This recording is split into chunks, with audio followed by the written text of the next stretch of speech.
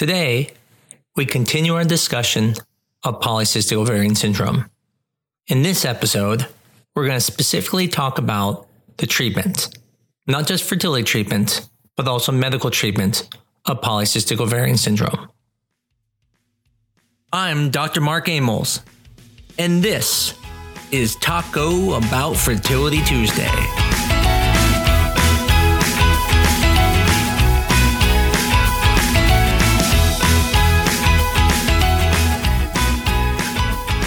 So last week, we discussed what PCOS is, what causes PCOS, and some basic truths about PCOS and some things that were false. This week, we're going to talk about treatment. One of the very first treatments that you think of when you're thinking of PCOS is diet and exercise. Now, last week we talked about diet.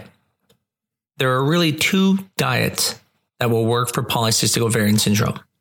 Caloric restriction diets, which are going to be low calorie like Weight Watchers, or keto diet or Atkins diet, very low carb diet.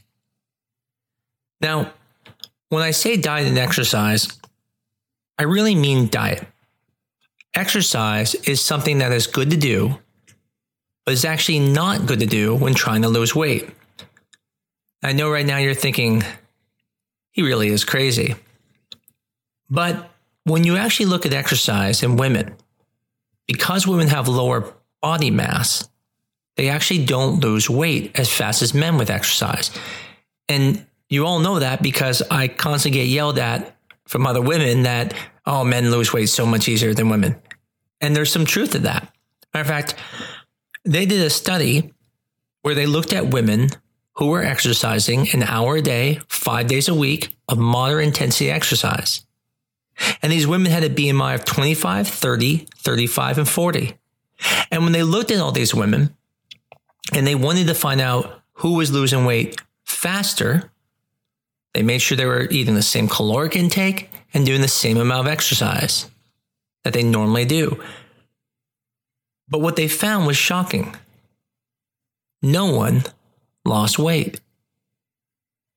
Now, when you first hear this, it seems crazy. No one lost weight, but they're working out 5 days a week. It even gets crazier. Not only did no one lose weight, but every single group kept gaining weight except for one group, the BMI of 25. That's the only group that didn't lose weight and didn't gain weight, but stayed the same. But what does this mean? What this means is that when women exercise, because their body mass is lower, the amount of calories they can lose is pretty minimal. Matter of fact, it's extremely hard to lose weight through exercise. And so when I say diet over exercise, I'm not saying that you shouldn't exercise. What I'm saying is, if you're trying to lose weight and that's your goal, and as we talked about last week, weight is not the problem, but weight can make the PCOS worse. You should focus on the diet, because spending 30 minutes to an hour of making a healthier meal is going to help you more than spending 30 minutes or an hour on the treadmill. One of the reasons this is the first line treatment is because it treats everything. So when we talked about all of the symptoms associated with PCOS, everything is treated with diet and exercise. Again, focusing on the diet. And that's because if you can lower your body mass by even 5%, you will start to see decreased insulin resistance, which will lead to decreased symptoms of polycystic ovarian syndrome. Now, sticking with the insulin resistance theme, we'll look at the second treatment, which is treating insulin resistance. Now, keep in mind, if you don't have signs of insulin resistance, these treatments aren't going to help you as much as it would someone with insulin resistance. Signs of insulin resistance are going to be a high fasting glucose, but not the diabetes level, a high 2-hour glucose tolerance test, or having acanthosis nigrans, that darkening of the skin color on the back of the neck. First-line therapy for insulin resistance has really been metformin. Metformin is a great drug when it comes to lowering insulin resistance. And the way it does that is by lowering the glucose in your body through decreasing the absorption of glucose. It also decreases glycogenolysis, which is the breakdown of glucose from the liver into your bloodstream. And third, it increases insulin sensitivity. Now, the good thing about metformin is it's a very safe drug. And the reason it's a very safe drug is it can't bottom out your glucose levels. When you hear about drugs like insulin or glyburide or other type of diabetic drugs, those can lower your glucose levels so low that you could even die. But the way metformin works is it's focusing on the glucose, not really on the insulin. So it allows your body to lower glucose, but it can't drop it too much. The analogy I use is imagine a sink filling up with water. That is the glucose coming into your body. The way insulin works is that the plunger at the bottom of the sink that stops the fluid from going down, it's insulin. If you give insulin, you pull the plunger, fluid goes out, and you can bottom out. But metformin works by decreasing the flow coming into the sink. So you can turn it off completely, but the sink's not going to bottom out because you're never going to pull the plunger. That is why people like using metformin, because it's a very safe drug. However, like we talked about it last week, it's also a horrible drug to be on. It causes all the symptoms that people don't want: flatulence, indigestion, gassiness, bloating. That being said, I won't say it's not a good drug. It's just there now is another drug that I start to use as first-line therapy as long as people don't show severe insulin resistance. If you're showing severe insulin resistance where you're close to diabetes, I highly recommend then going on metformin. And it's very important that you take at least 1,500 milligrams of metformin. Taking 500 milligrams a day is not going to do anything. You need at least 1,500 milligrams a day. You also don't want to start that all at one time or you're going to get very sick. So usually you have to build your tolerance up by starting with a small amount, then going to 1,000, then going to 1,500. So what's this other drug I start with now? I actually start now with myo-inositol. Myo-inositol is similar to glucose, but its metabolite is incorporated into the cell membranes, and that helps with what we call secondary messengers of insulin. What that means is when insulin attaches to a cell, it has to send a signal down to the cell to make certain proteins. When there's defects in this pathway, that leads to insulin resistance.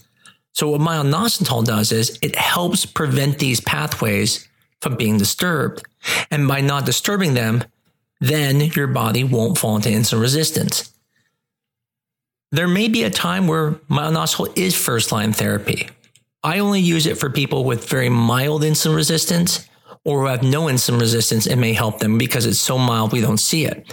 But again, if you have severe insulin resistance or even almost pre-diabetic, it might be worth going on metformin. And you can take them both at the same time, metformin and myo-inositol. The third treatment is going to look at hirsutism and acne. Hirsutism is when women get dark hairs in places they wouldn't expect it. This means hair on your upper lip, on the areolas on the breast. That is normal. However, getting hair on your chin and neck, between your breast, or above your belly button, that is not normal. And that usually represents hirsutism. Hirsutism is different than virulism. Virulism is when high testosterone are present and will cause a woman to have a deeper voice. It will cause her clitoris to get larger, which is much worse than hirsutism, which is just getting dark hairs. If you have any of those symptoms, such as enlarged clitoris, deepening voice, a bigger Adam's apple, you need to be seen for possible testosterone tumors that could be growing in your body. We are going to focus on hirsutism. Now, there's a couple ways to treat hirsutism. One is you can start with a medicine called spirolactone. This is a blood pressure medication that, when used in higher doses, works against male hormones. Specifically, it blocks the conversion of testosterone to DHT, which is a very active form of testosterone. Now, there are other meds such as finasteride, flutamide. I don't use those because those should only be used in situations where someone has failed other treatments. But spironolactone is a very safe drug when under a doctor's supervision. And I would say if you have hirsutism, it's something you might want to get started on. Another medication that we use to help with hirsutism is also the next medication we're going to talk about, which is birth control pills. Birth control pills have a lot of benefit for women who have polycystic ovarian syndrome. One thing that they do is they make sure your cycles are normal, but more important, it makes sure your uterus is getting progesterone, which prevents endometrial cancer. If you don't get a period every 3 months, you are at risk for getting endometrial cancer. It's one of the things I mentioned at the last podcast. It's probably the most important thing. You need to have a period at least every 3 months, or you will get endometrial cancer. So being on birth control is a great way to prevent that. But the other benefit of birth control towards the hirsutism is that it increases sex hormone binding globulin. And this protein then reduces the active testosterone in your body. And by reducing the active testosterone in your body, it basically reduces the effects of testosterone. So birth control has multiple effects. And it's one reason why it's also a major treatment in polycystic ovarian syndrome. However, if you're wanting to get pregnant, there are certain treatments you cannot use. You cannot use spironolactone. You cannot use birth control. However, when trying to get pregnant, you can continue diet and exercise. You can take metformin. You can also take minoxidil. But what we're going to talk about is what are the fertility medications you can take to help you get pregnant. I think the first thing you have to understand is that if you have polycystic ovarian syndrome and you're not getting pregnant, the first question you have to ask is, am I ovulating? Now, what most women do in this situation is they go to the store and they get ovulation predictor kits. Now, I make sure you understand they're not ovulation kits. They're ovulation predictor kits. That's because they don't actually check for ovulation. What they look for is a hormone called LH, luteinizing hormone. And luteinizing hormone can be elevated in women with PCOS. If you remember from the first podcast, we talked about the ratio of FSH to LH changes with a higher LH component, which is what causes the increased testosterone levels. So ovulation predictor kits do not work well with women with PCOS, especially if you have irregular cycles. So the best way to figure out if you're ovulating is to do what's called a day 21 progesterone level. And the reason for that is because the only time progesterone ever rises in your body is after ovulation. What happens is after you ovulate, the sac that is left over luteinizes. And what that does is then it starts to make a hormone called progesterone. And it does that for about 2 weeks. And if you don't get pregnant, it will collapse and you get your period. If you get pregnant, the baby will then send out a hormone called HCG. And that hormone will then keep the corpus luteum running to keep making progesterone. So if you draw a day 21 progesterone level and it's less than 4, then you didn't ovulate. What I recommend then is repeating it in a week again.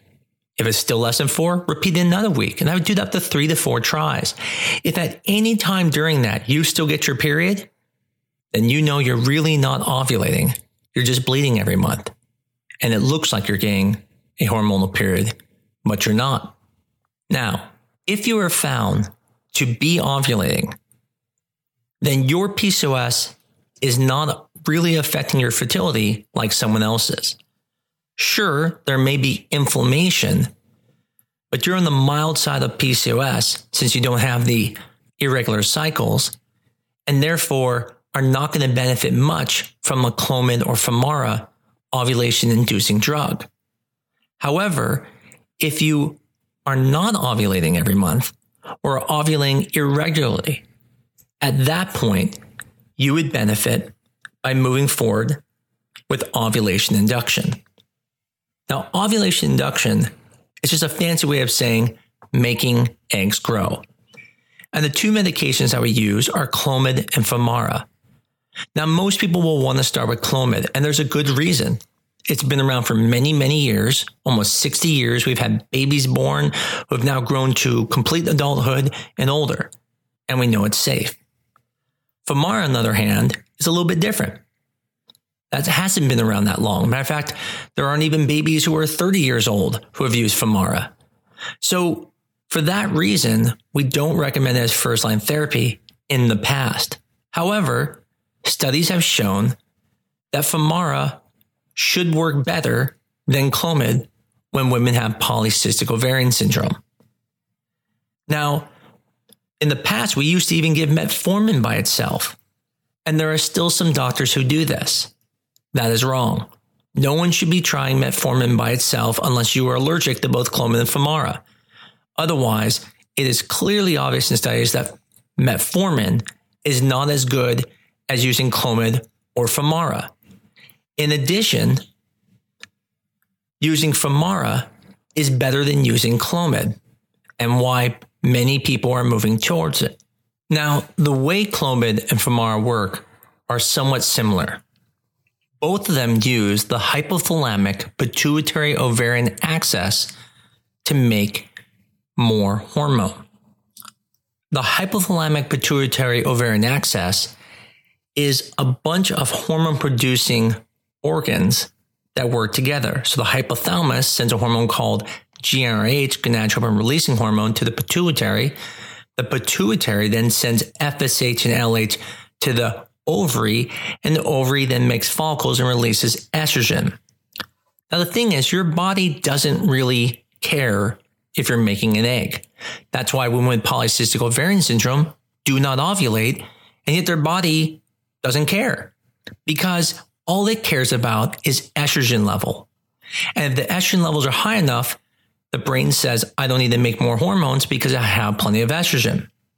So the way Clomid and Femara work is that they trick the brain into making hormones by lowering or pretending to lower estrogen levels. Now, Clomid tricks the brain that the estrogen is low, but it actually isn't low.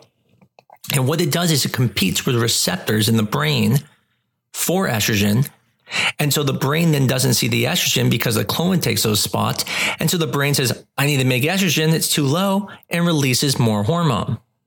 That then, because there's resistance at the level of the ovary, because of the PCOS, will sometimes force an egg to grow. It's able to give enough hormone to get it past that resistance. Femara works similar, except Femara actually lowers the estrogen level. Femara is a hormone called aromatase. Aromatase is an enzyme that converts testosterone to estrogen. So when you take Femara, it blocks the conversion of testosterone to estrogen, lowering the estrogen levels, causing the brain to again think its estrogen is low. So the brain says, I need to make more estrogen. And it does that by increasing more hormones. This is going to work for a lot of women with polycystic ovarian syndrome. However, there are some women who have such insulin resistance that even these oral medications will not work. And that's when you have to go to injectable medications. Now, why can't you just go up on the Femara, go up on the Clomid? Wouldn't that make it work? Well, that's a great idea, except the problem is you're making the brain make hormones, but the brain can only release so much hormones. So if your brain has, let's say, 20 units of hormones, and you go up on the doses of Femara, and the brain says, yeah, but I've already released 20 units, I don't have any more. And you're like, no, but there's more Femara, make more. It can't. It's out. It's like when I go to get tamales and the tamale man says he's out. I want more tamales, but he's like, I don't have any more. I can only sell you 5. So Injectable medications allow us to add hormone that the brain's not making. So we can go above the amount the brain sends and potentially get eggs to grow. Now, there are two ways to do this. The first way is just using plain injectables. That means taking Golimumab or Follistim, which are injectable gonadotropins, right into the bloodstream and not using any oral med. But the problem with this is that can be very expensive. Those injectable medications are not cheap. So you could use 1,000 units of medication just to make 1 or 2 eggs. So what a lot of doctors will use is a thing called minimal stimulation cycles, sometimes called MinStim cycles. And that's where you use an oral medication with an injectable. The purpose is you can sometimes get the same amount of eggs as the injectables without the same cost. Now, the problem is with Clomid is that when you use Clomid in a minimal stimulation cycle, you're going to limit how aggressive you can be because you cannot take injections while using Clomid or it will make the Clomid not work. So you have to give Clomid first and then add the injections later. So if your Clomid doesn't make an egg, it's not going to make anything else grow with injections because nothing was growing. You can't keep something growing that never grew. But with Femara, you can use the injections at the same time because Femara is not competing with estrogen like Clomid is. It's converting testosterone, preventing the conversion of testosterone to estrogen. So you can give injections and the Femara will keep working. That way you can give injections early so people who are struggling to make follicles can keep making follicles. The last 2 treatments are going to discuss one thing that we don't do often and another thing that we do way too often. Now, the first thing is ovarian drilling. Ovarian drilling works. No one's going to ever tell you it doesn't. That's where we go and we drill into the ovary and remove some of the ovary, which then reduces the insulin resistance and allows women to start ovulating on their own. However, this is no longer recommended. And one of the reasons it's no longer recommended is because it creates scarring. And this scarring alone can prevent you from getting pregnant. Now, do some doctors still do it? They do. But most of them are a little bit old-fashioned and probably not reproductive doctors. There is a time for it for people who can take medications or are not even really trying to get pregnant and just want to have periods. It's a very reasonable thing to do if you're done having kids. However, I do not recommend doing ovarian drilling if you're trying to get pregnant. The last thing we're going to talk about is IVF. And this is the thing I think is done way too fast. A woman can't get pregnant with PCOS and the doctor tells them, you should try IVF. You'll make lots of eggs. And they're right. You will make lots of eggs. Matter of fact, you will make more eggs than anybody else. Anytime we see lots of eggs, there's always polycystic ovarian syndrome behind it. But here's the problem. When women with polycystic ovarian syndrome make lots of eggs, they usually make very poor quality eggs. And this isn't because your egg quality is bad. Matter of fact, your egg quality is fine, especially if you're young. The issue is that the inflammation is affecting the eggs. And so when you're going through IVF, I highly recommend at least being on some type of diet that lowers inflammation. I highly recommend being on metformin and myoinositol and reducing that inflammation. However, I think more important is the fact that too many women are pushing the IVF with PCOS too fast. If you can just make 1 or 2 eggs at a time, your chances are going to be very good. Now, clearly, if IUIs fail and you're able to make 1 or 2 eggs for 3 cycles, then at that point, IVF makes the most sense. But where the focus in IVF should be is not trying to make lots of eggs, but more trying to make high quality eggs by reducing that inflammatory environment. I have many women who come to me with polycystic ovaries, and they can make lots of eggs and have no problem because they don't have polycystic ovarian syndrome.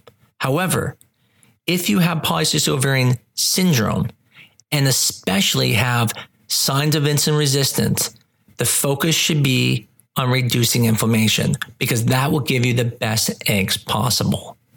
Hopefully this review of the treatments were helpful for some of you and may help you make adjustments that you need to make for your lifestyle or for getting pregnant.